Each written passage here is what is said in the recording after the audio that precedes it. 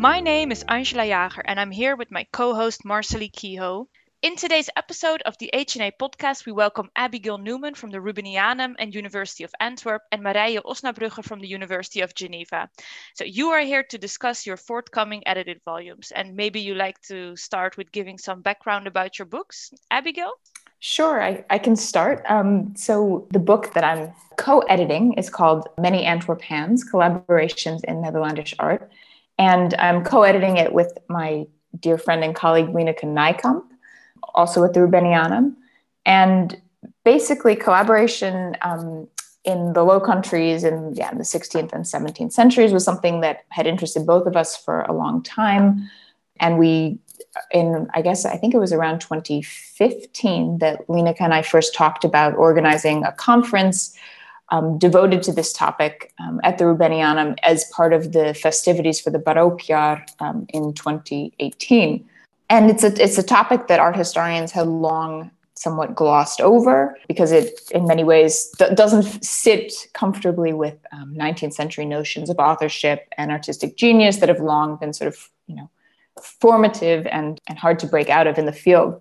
But of course, in the past, at this point now, at least 3 decades, various scholars have treated this, have or highlighted collaboration and its importance in early modern art history, and certainly in the context of the early modern Low Countries, both northern and southern Netherlands.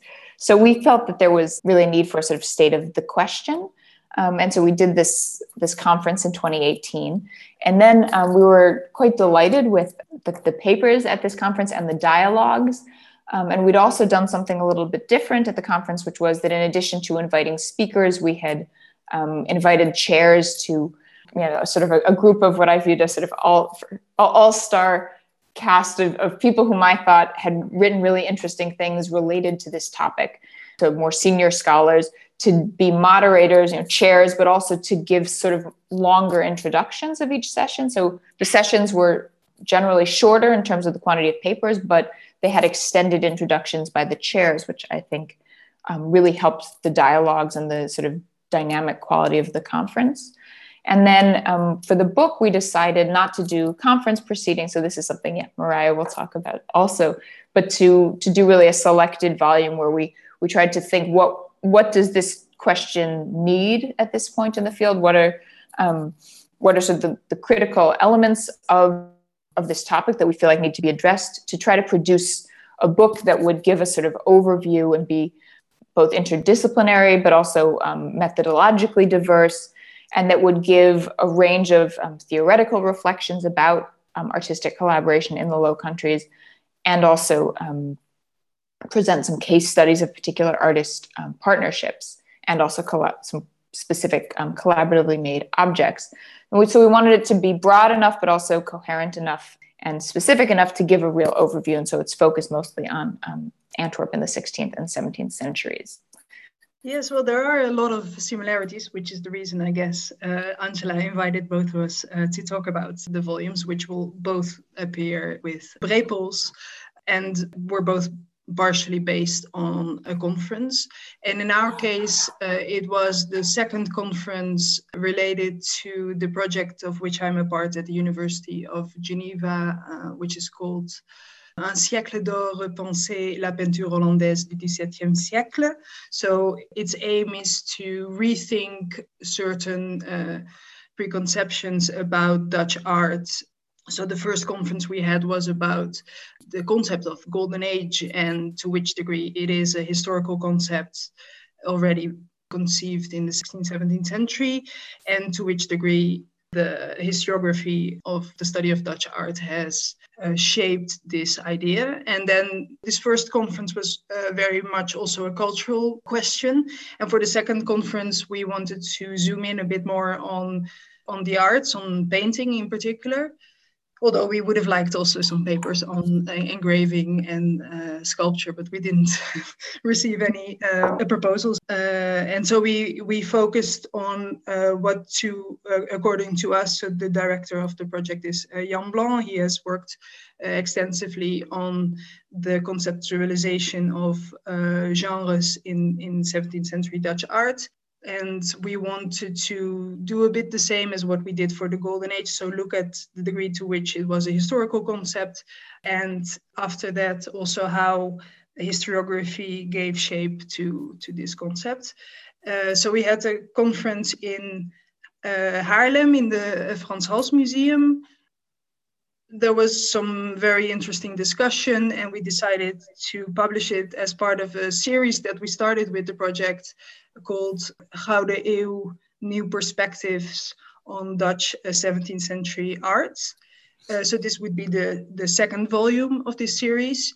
Like was the case for Abigail, although also a little bit different. Almost half of the papers that are included in the volume were presented originally at this conference, and the other half was partially people who were present at the conference. And also what I found very interesting, one of the peer reviewers offered to contribute, so she was very interested. Yes, that was very, very nice, because you always feel like you're bothering people with asking for peer reviews, but this person was so interested to the degree that that she offered to contribute an article which fits in very well. And we had also a nice balance between PhD students, some mid-career scholars, and also some very advanced people contributing. So the volume is titled Questioning Pictorial Genres in Dutch 17th Century Art, and it should appear in the fall. One thing that Marija and I both immediately noticed about these two volumes that we're editing is that Marija's volume is focused essentially on Dutch art, and my volume is focused essentially on Flemish art. That being said, we're both, and one thing that that we've talked about or had dialogues about for years is, since we both are very focused on Dutch and Flemish artists, and Dutch and Flemish artists outside the Low Countries. So in Marija's case, Naples, and in my case, Madrid, but for her, more broadly Italy, and for me, more broadly Spain. And so one thing that we were thinking is sort of interesting about these volumes that we're editing is that, contrary to our strong feeling about the importance of thinking about the Low Countries broadly and within the world, and certainly with the global turn, the need to focus more broadly than a very specific geographical region. But we're both zeroing in a sense on a specific region in these volumes. So, Marija, I'm wondering what your take on this is, and why for the genre book the Dutch context seemed to be the place really that this should be situated. No, it is indeed quite astonishing that, even though we're very much aware of the fact that there's infinite links between the two regions, that the resulting books do focus on respectively the northern and the southern Netherlands, although both of us, I think, we have also some articles included about other regions, and most notably Italy for both of us, I think, which is also something that we struggled a little bit with, because we wanted also other regions. And in the end, we have one article also on 18th century French reactions to Dutch theoretical concepts about genres. But yes, it feels a bit awkward to talk about pictorial genres, which not all of them, but to a large degree originate in 16th century Antwerp or Flemish art. But at the same time, for the purpose of this conference, it's quite, well, I found a way to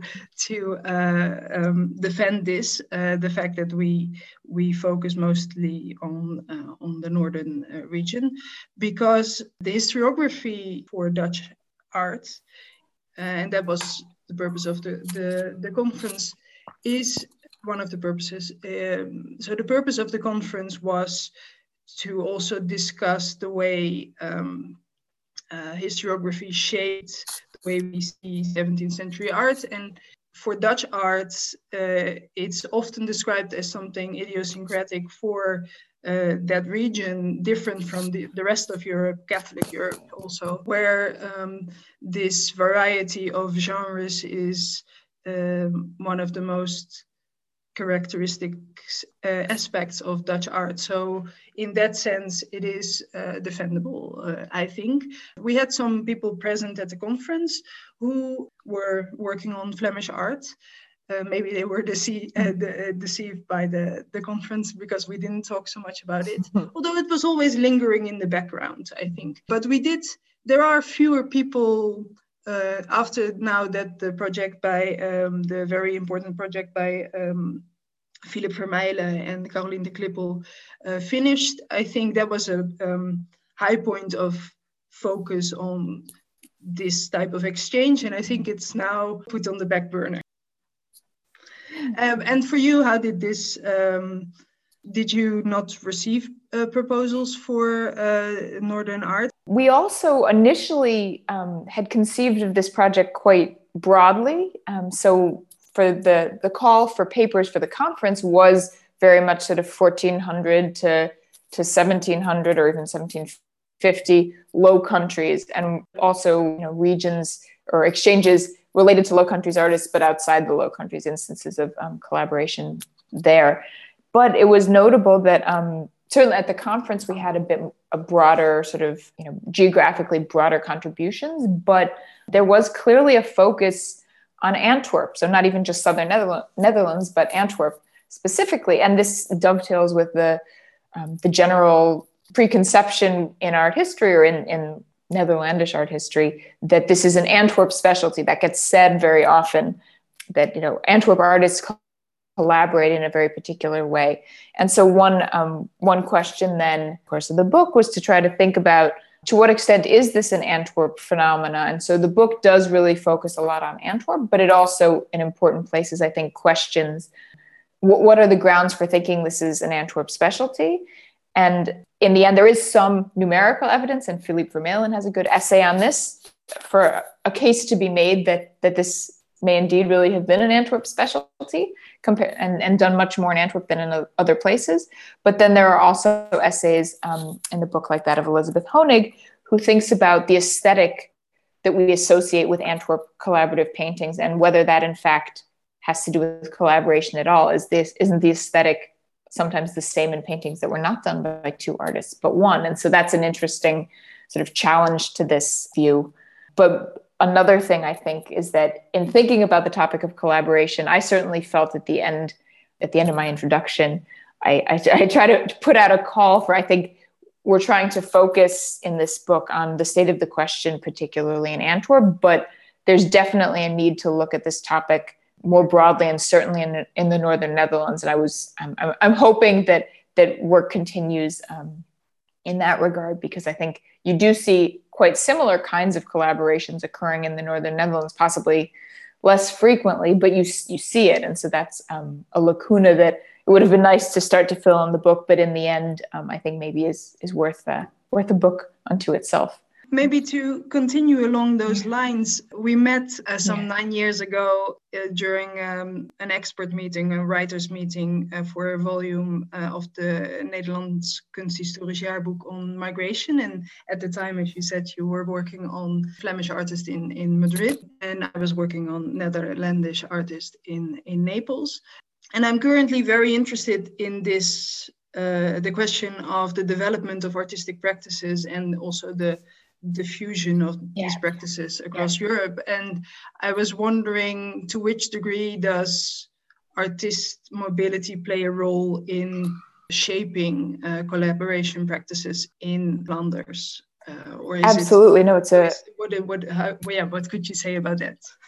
It's a terrific question. I think mobility definitely plays a role, and the sort of diffusion, as you say, of artistic practices across Europe is very much of interest to me. And we see this in the book in terms of in particular, the connection between Flanders and Italy, and how one of the early cases, for example, of artists working together is a bunch of quite mobile artists. So Hans Rothenhammer, a German, with Paul Brill and Jan Bruegel, the elder, both Flemish artists, but their collaborations all begin because they're all in Rome. And then as they move around, and there's movement to Venice, and then there's movement back to Antwerp, you see even at particular moments these artists shipping panel or little copper plates to each other to work together. So that's a way in which collaboration, even an Antwerp specialty potentially, seems to be one of the earliest examples that you're seeing of that among Antwerp artists is actually happening in Rome or starts in Rome. So that's a way in which the sort of mobility forces us to reconsider to what extent was Italy quite formative in artists working together in this way.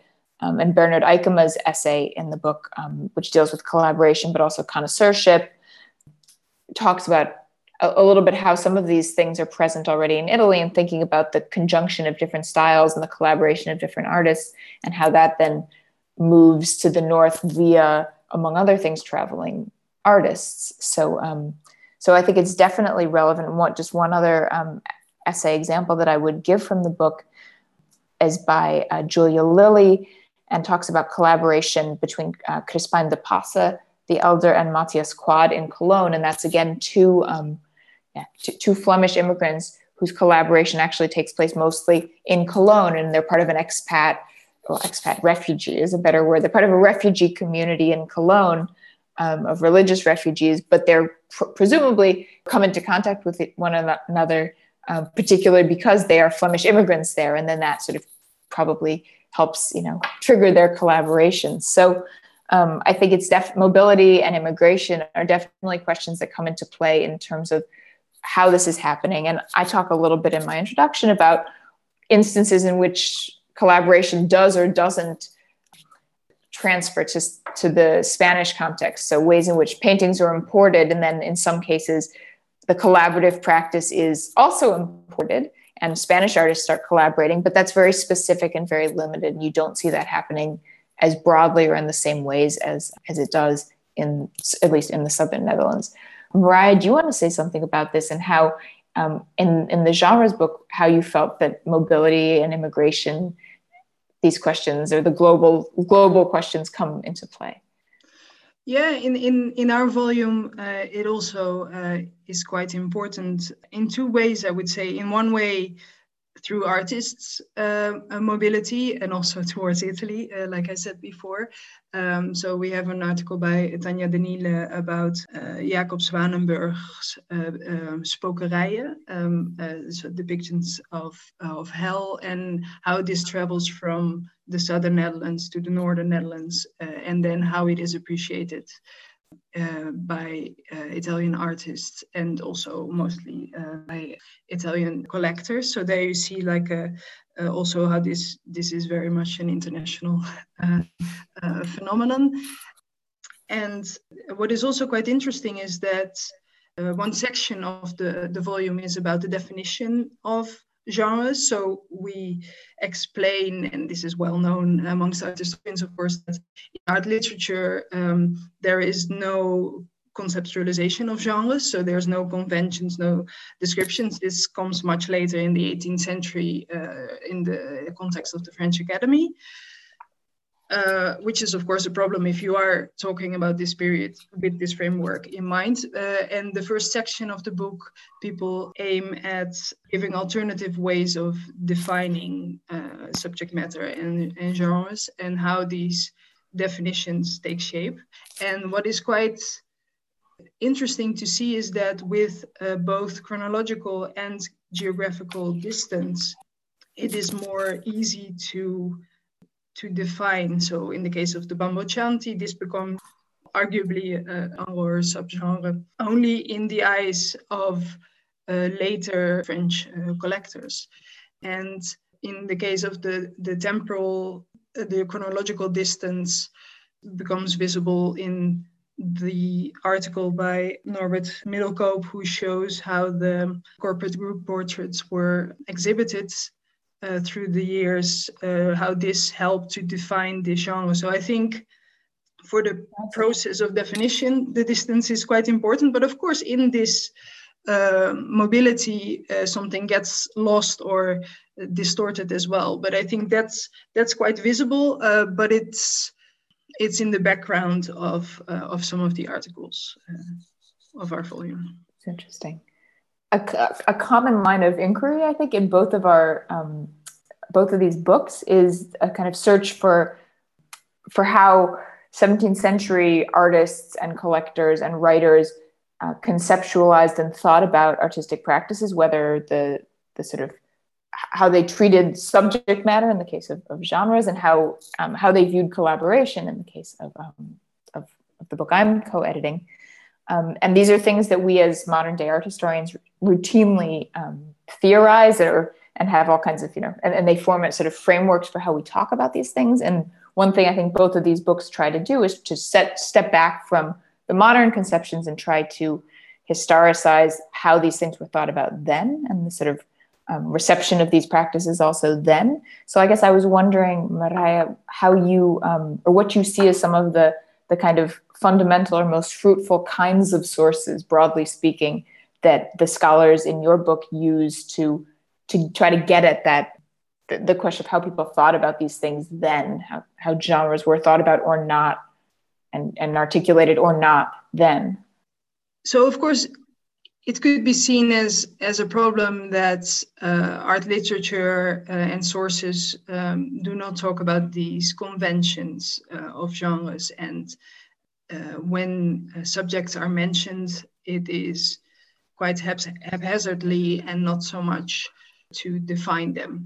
But I think the authors of the volume, the contributors, have very much succeeded in using a wide variety of sources to see what was there in the period itself. And so they use inventories, and one of the authors, Wei Xuan Li, she made a comparison to terms used in the inventories, but also in Sismus schilderregister, and compared this to not the genre categories, but the tags added to the RKD database, to see to which degree, rather than the genre categories, these tags, so these more direct reflections of the artworks, are a satisfactory way to identify artworks. So that, so they worked with inventories, and of course, art literature can be used in other ways as well. And I think in some cases, which is very interesting, is people returning to the artworks themselves, or in some cases, the oeuvres of specific artists, and try to identify the origin of certain elements and also certain meanings related to these artworks, and see the network of subjects that are there. So it's not only written sources that were used. And is collaboration as such mentioned in contemporary sources, or is it also something you have to search for intently? Yeah, so it's definitely something that is described in some of the, certainly in 17th century sources. So our book opens actually with Doreen Thomas's overview of the sort of reception of this practice in the art literature and in sources, written sources more broadly. And so you do find descriptions of artists working together, for example, in its Schilderboek van Mander, but you also you don't find him describing it as a phenomenon unto itself or talking about it as a thing. It's more that in the course of his discussions of artists, he'll mention a particular artist working with another artist. So I think that it's there, but you have to go looking for it, not in sort of a description of it unto itself as a practice, but you find references to it in all kinds of places. And Doreen's essay talks about that, but we also, you see in a number of the essays in this book, references to not only art treatises, but inventories, so as in your case, and how inventories can give us a sense of how collaboration was viewed by contemporaries. But how was it viewed by contemporaries? Well, so that's one of these things that in art treatises, there is often a kind of negative view of it, that artists are doing this because one of them doesn't have the requisite skills or perhaps neither. And so that's using artists specializing and each doing what he, in most cases, he can do best, and that it's not viewed positively. That being said, the presence in tons of inventories of references to to both artists or to two artists' names for a given painting strikes me anyway as a clear sign that there was great appreciation for this, that if you bother when you're drawing up an inventory to note two artists' names, there was clearly, so the art theoretical view of it in the period is probably not necessarily a great indicator of the broader reception of this, which I think was more positive than one would gather from just looking at the art treatises. So it's a good question. I think it's more nuanced than just what the art treatise writers say in terms of how it was viewed. But I would say also, like you said for your book, that a number of the essays also, in addition to looking at written sources, delve in again to the visual sources in very rigorous ways. So among other things, there's a terrific technical analysis by Angela and Jürgen Wadum that uses technical analysis to sort of read backwards and deeper to consider how a painting by Jan Bruegel and Sebastian Franks was made, look at the process, and then from that to think again about what that says about how both of these artists approached collaboration. So a sort of, using technical analysis to advance these art historical questions.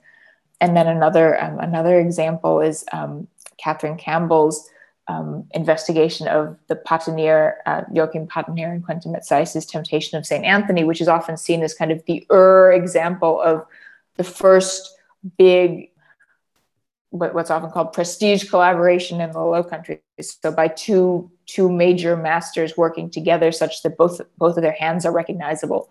This is often invoked, but not really examined in great depth to think about how collaboration is actually working at a visual level in this painting. And it's a painting that was viewed as a collaboration and noted as a collaboration quite early in its history, but we don't have sources, unfortunately, for very soon after it was made, around 1520. But by late in the 16th century, it shows up in the Spanish inventories, and there it is referenced as the figures are by Metzeis and the landscape is by Patinier. So there you do see a real interest in collaboration as such, and that's another way in which both the sources, but also sort of reconsidering visually of how that painting works. You see a scholar aiming to advance how not only we can theorize collaboration, but how it was thought about potentially then. Yeah, that's so interesting to see how new technical approaches to art can help us also to understand this type of question. And also something that interests me, you mentioned like the role of the status or the reputation of artists in the appreciation probably of collaborative artworks. Yeah, that's something that interests me a lot, because you see, on the one hand, I think in this volume also you try to identify certain patterns of collaboration, and then on the other hand, there is the agency of specific artists, maybe in particular artists with a more established reputation. So to which degree is it individual for a specific artist of pair or a triplet? I don't know. In some cases. of artists. So to which degree is it specific for a combination of two specific artists, or can it be identified as a pattern? I don't know how this played a role in your considerations. No, it's a good question. I think in the course of the book, we see that both of these are at play in the Antwerp context in the 17th century, that on the one hand, there are practices that become relatively routine and common. And these are, in fact, this is part of the reason we think why they're not talked about always in the written sources, because they were so routine and so common that they were sort of not worthy of comment. The ways in which artists were collaborating with one another and the involvement, for example, of art dealers in facilitating and orchestrating some of these collaborations. So there clearly were a lot of ways in which this became very structural, and certainly the rules of the Antwerp St. Luke's Guild helped facilitate this in Antwerp in ways that I think in other places it was not always as simple to work together.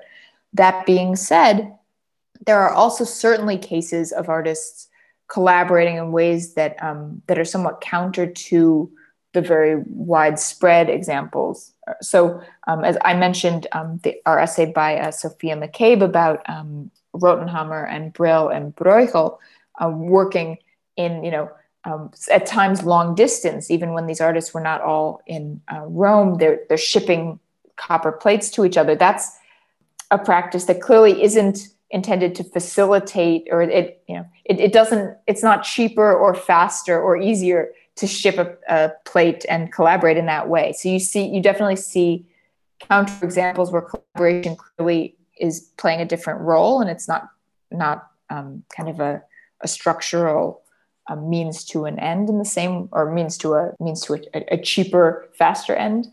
But you also see, I think, a really notable case of this is Peter Paul Rubens, and the essay by Arnold Ballis addresses how Rubens collaborated, and he did so, as is typical of Rubens, in ways that are exceptional and different than what other people did. And that while Rubens' visual idiom spreads broadly and is hugely imitated in Antwerp and beyond, his practices within his studio, I think, were not copied to the same extent, because they couldn't be, because a lot of it was very specific to Rubens and what he could do. So I won't go into the details of this particular kinds of collaborations, but what Rubens did with his colleagues and his workshop assistants and his pupils winds up being rather different. And so in that sense, his role is quite specific and particular. And I wonder in your book how that tension between patterns that become, and structural developments that become kind of standard in the Dutch context, versus artists who seem to approach genre in their own individual ways, how that plays out. Yes, I also think we have both. So on the one hand, you have this notion that was used by or developed by Wayne Franitz in his book on genre painting of conventionality. So this idea that as long as you repeat certain practices and also motives and ways of painting subjects, that it becomes not a convention, but a conventionality. That's so something that is recognizable for artists and also collectors at the time.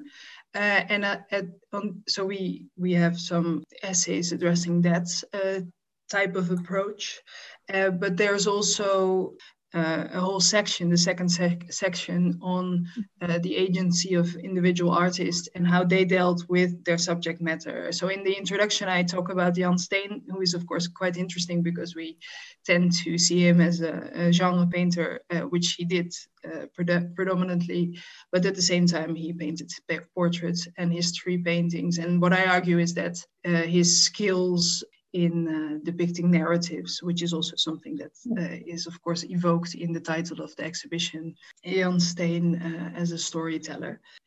So his skills as a storyteller are important and evident across the different genres that he painted in.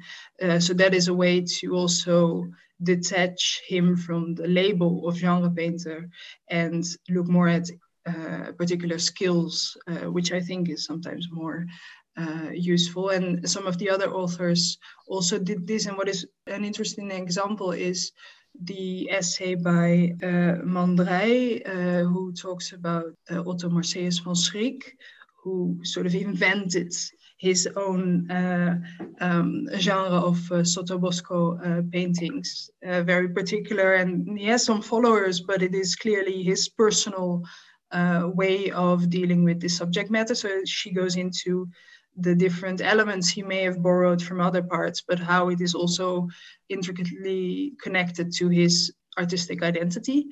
So that's an interesting example, I think. And we have also a very good article on Pieter Saredam and the way he mixes different subject matters, traditions of depicting certain subjects in his church interiors, and not only on a formal level, but also with regard to the meaning and the narrative, I would say, of these paintings. So I think both elements return. And it's also important to say that even though in this volume, we try to get rid of the framework of genre just to see what is underneath. Yeah. It doesn't mean that this framework is completely useless. So this framework can be very useful to understand 17th century Dutch art, but it can also be the origin of sort of false arguments about causality, because artists at the time did not think with this framework in mind. And I think in this volume, what I find very interesting is that contributors came up with different solutions to deal with this discrepancy. And it's also, I kept the title Questioning Pictorial Genres, exactly because we are not one author and not together offering a new solution, but it's a variety of solutions. And I think it reflects in that way the current thoughts about genres in Dutch art. So I guess one other sort of area of overlap of these books that occurred to me was the question of artistic specialization. And in the context of collaboration, that's long been associated with collaboration, and it brings a sort of slightly negative connotation, this idea that artists were collaborating with one another out of necessity. So I mentioned this at the beginning, that this was one of the reasons collaboration, I think, had been ignored in a lot of the historiography for many years. This view that it was only inspired by economic need and insufficient talent. So I was wondering, that's sort of where it sat a little bit in the context of collaboration. And in the book, I think we see that scholars handle this differently and try to bring it up as a more neutral topic. And certainly Anne Willette's essay, and she's been very, very critical in the development of questions or talking about collaboration in recent years, starting with her exhibition at the Getty, or about 15 years ago now. That specialization doesn't have to be a negative, although that's often how it was seen here. And I think part of the problem in the Flemish context was that someone like Rubens comes along and he could do everything, and he's a master of everything, and he's not a specialist. And there's a view that nothing can be better than being universally talented. So I was wondering how specialization comes into play in the genre book and the discourses, whether 17th century or the modern discourses around that. Well, I think you partially answer the question in your question, because what is important, I think, to keep in mind is that specialization is very much connected to this framework of genres. So to underline the idiosyncrasy of Dutch arts, specialization in the fact that all these artists working in different genres existed has been overemphasized, I would say, because specialisatie in Dutch doesn't exist. You have the term verkiezingen, but it's not as exclusive or clearly defined, I would say, as specialization. So artists are not doing a specialization, and I'm very interested in their own individual artistic practices, how this plays out. And the article of Susanne Bartels also develops this idea that alongside specialization, universality and versatility were very important and valid strategies to function on the Dutch art market. So so there's the historical context and the historiography there as well. Thank you, Marije and Abigail, for this interesting discussion. I'm sure many of our listeners are eager to read your new books, and in this regard, we have some great news.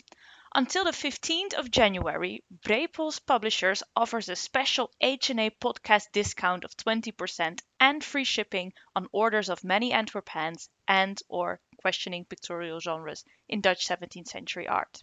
Please find more information on our website, hnanews.org/podcast. On this webpage, you will also find links to the table of contents of both books and literature and projects mentioned in the podcast. HNA Podcast will return in 2022. For now, we wish you happy holidays.